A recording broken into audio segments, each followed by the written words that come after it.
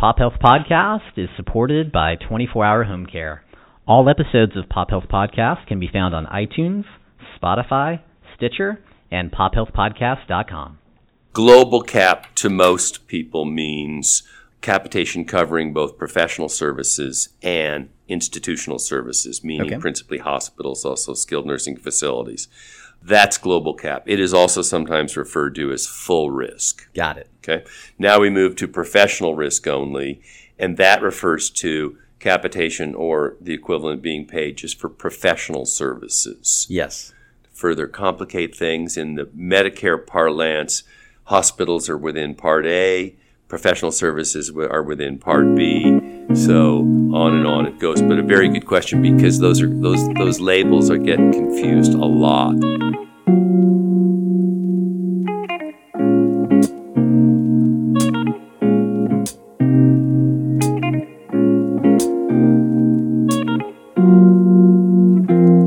Hello, everyone, and welcome to Pop Health Podcast. This is Gavin Ward, co-host of Pop Health Podcast. In today's episode, I sat down with Don Crane, president of America's Physician Groups, formerly known as CAPG.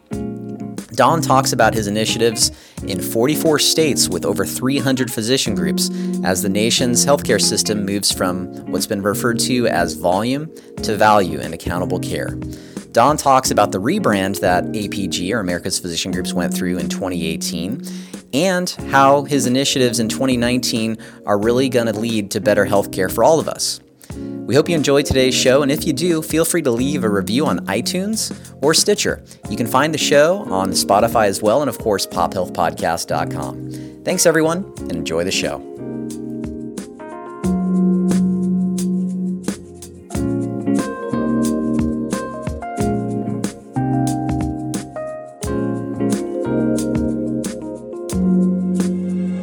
So, Don, it's been a year since we've connected with you, and believe it or not, you're our first 3-time guest, which is pretty neat, and definitely kudos to you for past episodes. So tell us what you've been up to, perhaps maybe touch base on your life with canines. Well, first, thank you very much, Gavin, for having me. I didn't know I was a third-time invitee, but that's good and may have something to do with the price I charge, which is $0. So anyway, thank you for that. Just a quick note for the fans in the audience.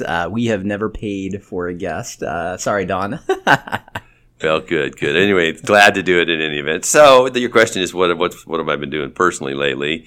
And so I think I disclosed in the past one or two podcasts that I'm a dog lover. So the big news in the Crane household is that we have a new Great Dane, a rescue, said to be about a year and a half old, definitely a puppy. And so anyway, I'm having fun training on him and trying to turn him into a civilized creature. So you mentioned a year and a half old, but it's a Great Dane. If you mind me asking, do you know the weight of a year and a half? He's 130 pounds. Woo! And is filling out as we speak. You know, as a rescue, he was pretty thin when we got him. Yeah. So between a lot of food and then running up and down some hills, he's putting on some thickness everywhere, muscle mostly. So he's a big, strong boy. Yeah. Nice. Good for you. I'm sure that's bringing a lot of joy for you. Okay. So can you remind the audience a little bit, what is APG? So APG is our acronym. Of course, the full name is America's Physician Groups, and our tagline is taking responsibility for America's health. An audacious tagline, to be sure, but an accurate one, very aspirational, but very accurate. So, we're a professional association of physician groups. Right. Physician groups spread all across the United States. I think we're in 44 states at last count, over 300 physician groups. More than half of them outside of California now. Great. So there's been large national growth. What distinguishes APG and our members is that all of our members are somewhere on the risk spectrum, right? And so dedicated to risk-based contracting and dedicated to the care model, which is basically coordinated care. Right. So we like to think of ourselves as the tip of the spear in the value movement. But we have very sophisticated groups that have been taking global capitation for many, many years. And at the end of the spectrum, we have upside-only Medicare ACOs, and we have everything in between. that's who we are. And of course, we do advocacy, and we do an awful lot in terms of education and sharing best practices, and try and lead the healthcare industry as it moves from volume to value. That's Right. who we are. Now, you mentioned advocacy. So I know while your permanent residence is out here in Southern California, where we're recording today, you actually spend a lot of time in D.C. as well, correct? Oh, very correct. So I'm there almost every other week, have an apartment there. So I'm on both sides of the country. Very good. Yeah. So for those of you in the audience that may not know, APG, or America's Physician Groups, used to be known as CAPG. And so last year, I believe, 2018. That's right. You guys had the big rebrand. Yes. Tell us how that's gone. So it's gone very well. So we launched our new brand, the APG brand, taking responsibility for America's health, with a new pretty red, white, and blue logo. I think it was last March. And it's gone very well. It has signaled to the world that indeed we are national, which we are. The word responsible connotes our model, which is, population health, prospective payment, whether it's capitation or some other risk-based form of payment. And it's gone well. I think it's helped people understand that we're national and who we are. So. Right. Have you caught yourself saying CAPG, or has that pretty much been eliminated? Mostly eliminated. So we have a swear jar usually where we go, and we catch people who accidentally use the term CAPG. They haven't fully gotten it out of their vernacular, and so we catch $1 for any time it happens. So, Nice. And there's Nice. some money in it, I will tell you. Not very little of it is mine. Good. Well done. So tell us, over the past year, what is new with APG? Well, the growth is new. Certainly, we're interested in continuing to grow. The more members, the better. It certainly helps with our advocacy in Sacramento, but more importantly, in Washington, D.C. So we're heavily engaged and on the Hill with the committees of jurisdiction, Senate Finance, Energy and Commerce, Ways and Means, but also highly engaged with CMS and CMMI and other relevant agencies. So the growth has been a big deal. When I say to think about, we have multiple priorities, but the one that I would focus on right now as being a new and exciting thing is the new models we are urging on CMMI. Okay. So, and can you remind the audience, what is CMMI? Thank you for that. Sure. Indeed. So that's the Center for Medicare and Medicaid Innovation, I believe. Yes. Known to most people as the Innovation Center, right? And funded by the Affordable Care Act, and there to be a factory and laboratory for basically new models as we move the country from volume to value. So that work has been underway for a long time. The CMMI gave us first ACOs, which I think are now housed within CMS. It's hard to know exactly how they divvy up their jurisdiction. But what's interesting now is that we're soon to hear CMMI, the Innovation Center, release a number of new alternative payment models, also known as APMs, a new acronym we all got to know and love in connection with the MACRA law that was passed, I think, in 2015, a few years ago now. But that law, Medicare and CHIP Reauthorization Act, really is the foundation for the movement away from fee-for-service to risk-based contracting. So we will soon see a number of new models, we are told. We've been working closely with Adam Bowler and his team. We are told we will see them at the end of the by the end of the first quarter here in 2019, perhaps 2 flights of 3 different models. So that's promising, new, and exciting. But with that, we continue to urge the models we have designed. So it started with our third option, a very, I think, complicated model involving global capitation and a point of service design. And that we have urged on CMS and CMMI and Congress for a number of years now. But adding to that now, we are advocating the addition of a professional risk-only model that we're very excited about. We expect to be sending that to Adam Bowler and his team here any day now, frankly. Okay. Just a couple clarifying questions. Yep, sure. Adam Bowler, head of... He's the head of the Innovation Center. Very good. You also mentioned global capitation and professional capitation or professional risk only. Right. So I'm diving into the weeds, no question. Could you clarify, many of our audience are physicians, some aren't as familiar with risk. Could you define very quickly what's global capitation and the other comments? Certainly. Thank you for the question. So Sure. global cap to most people means capitation covering both professional services and institutional services, meaning Okay. principally hospitals, also skilled nursing facilities. That's global cap. It is also sometimes referred to as full risk. Got it. Okay. Now we move to professional risk only, and that refers to capitation or the equivalent being paid just for professional services. Yes. Further complicate things, in the Medicare parlance, hospitals are within Part A, professional services are within Part B, so on and on it goes. But a very good question, because those labels get confused a lot. Absolutely. And I know while the majority of our audience are clinical professionals who are familiar with working with patients that might be under at-risk insurances or physician groups versus PPO style fee-for-service, I always like to define it for some of the audience that may not be clinical professionals. So thank you for that. Sure. So government shutdown's over as we record. It was a 35-day shutdown. Did that affect you guys at all in any of your work or not really? Minimally. It did so in that it did shut down the Office of Management and Budget, OMB. Okay. And that agency is in charge of sort of making sure the dollars associated with some of these new programs soon to be released by the Innovation Center, Okay.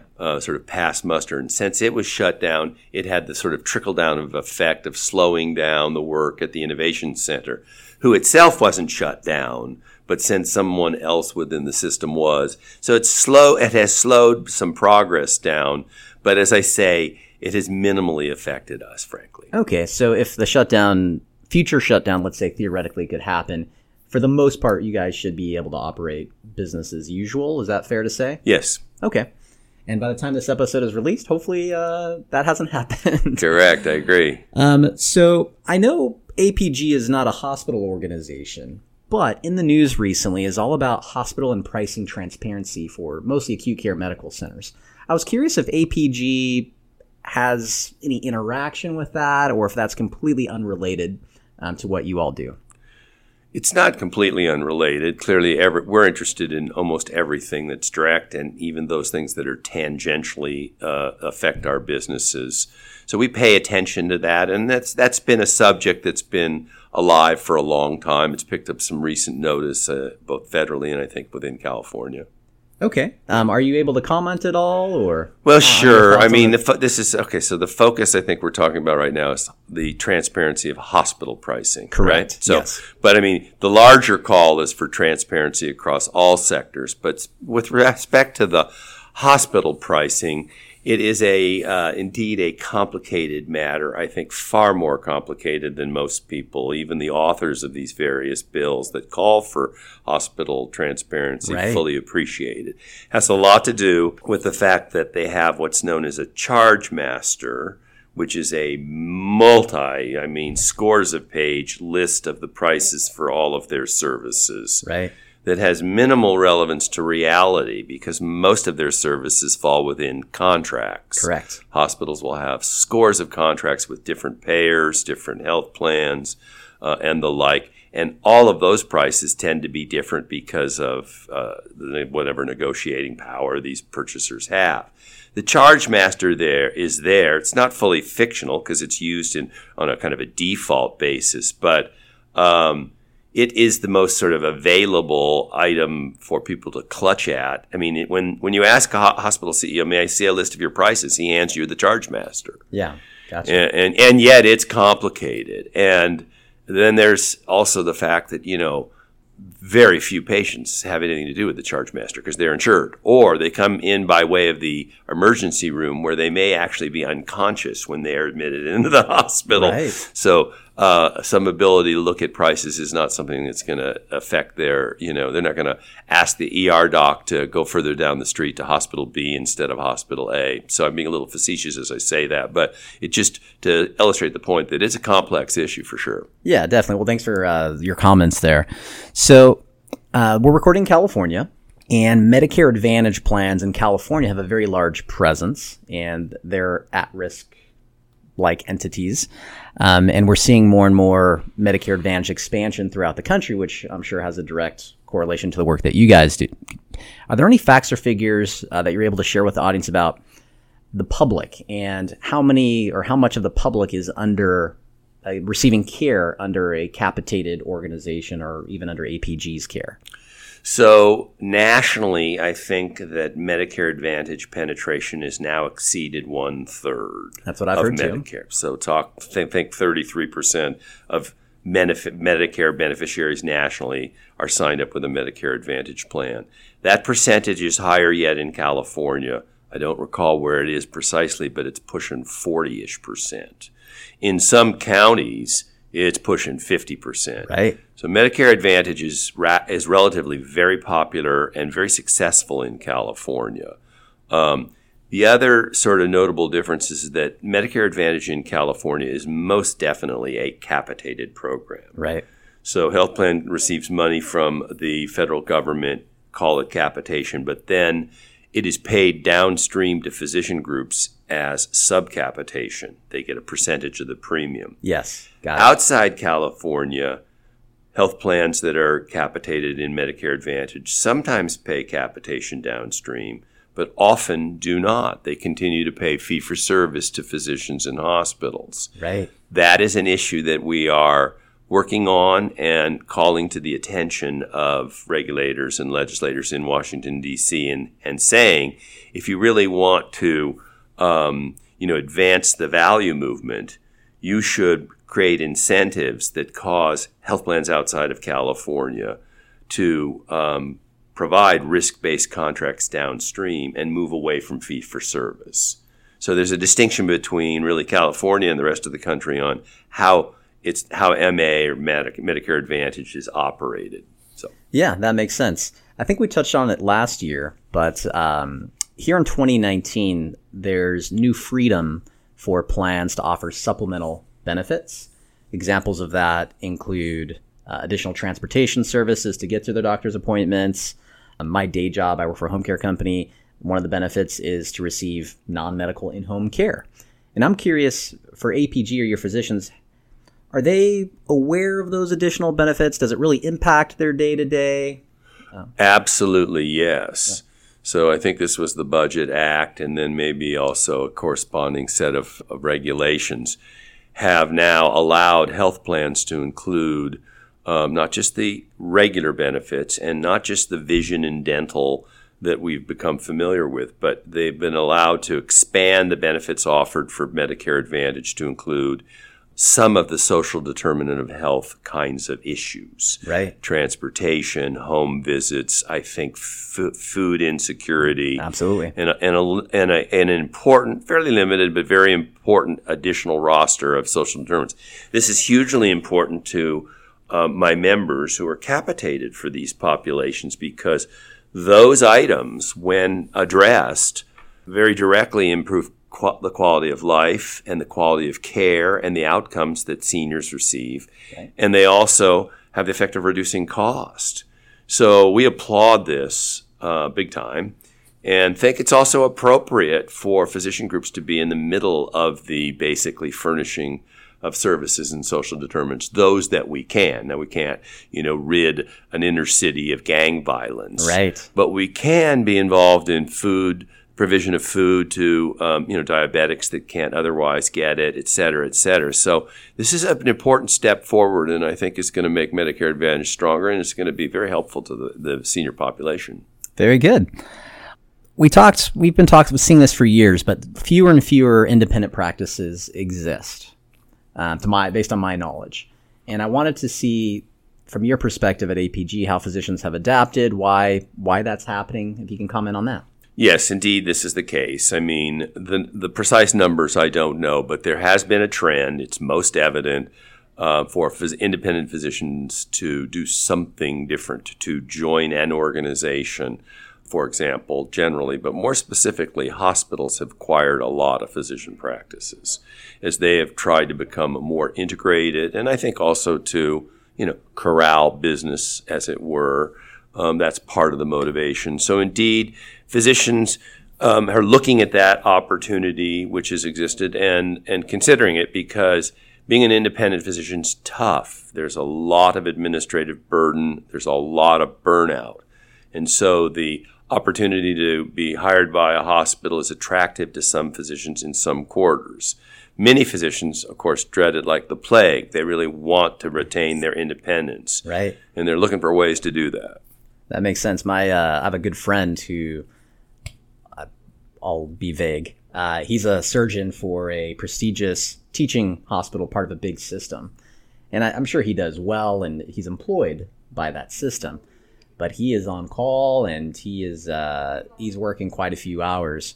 So I'm wondering if there's any physicians out there who still, or maybe you interact with some, who still like the independence of running their own practice versus being employed. And So no, the answer is definitely yes. Yeah. So we're in fact including in our upcoming annual conference a breakout session addressing this very subject, I think entitled, How Physicians Can Remain Independent. Interesting. So and that conference is in April. It is. And we'll touch on that. And I'm curious, I have more questions on the conference in just a few moments. But before we get to that, we're going to take a quick break. Okay. And folks, stay tuned. We'll be right back. Pop Health Podcast is supported by 24-Hour Home Care. All episodes of Pop Health Podcast can be found on iTunes, Spotify, Stitcher, and pophealthpodcast.com.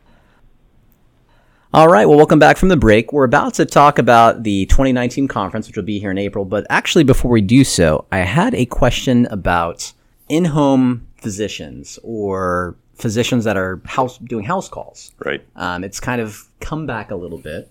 There's even a company out there called Heal, who you may be familiar with. And I'm curious, from APG's perspective, are your physicians excited about house calls? Are they interested in it? Can you touch on the whole idea of house calls, benefits, pros, cons?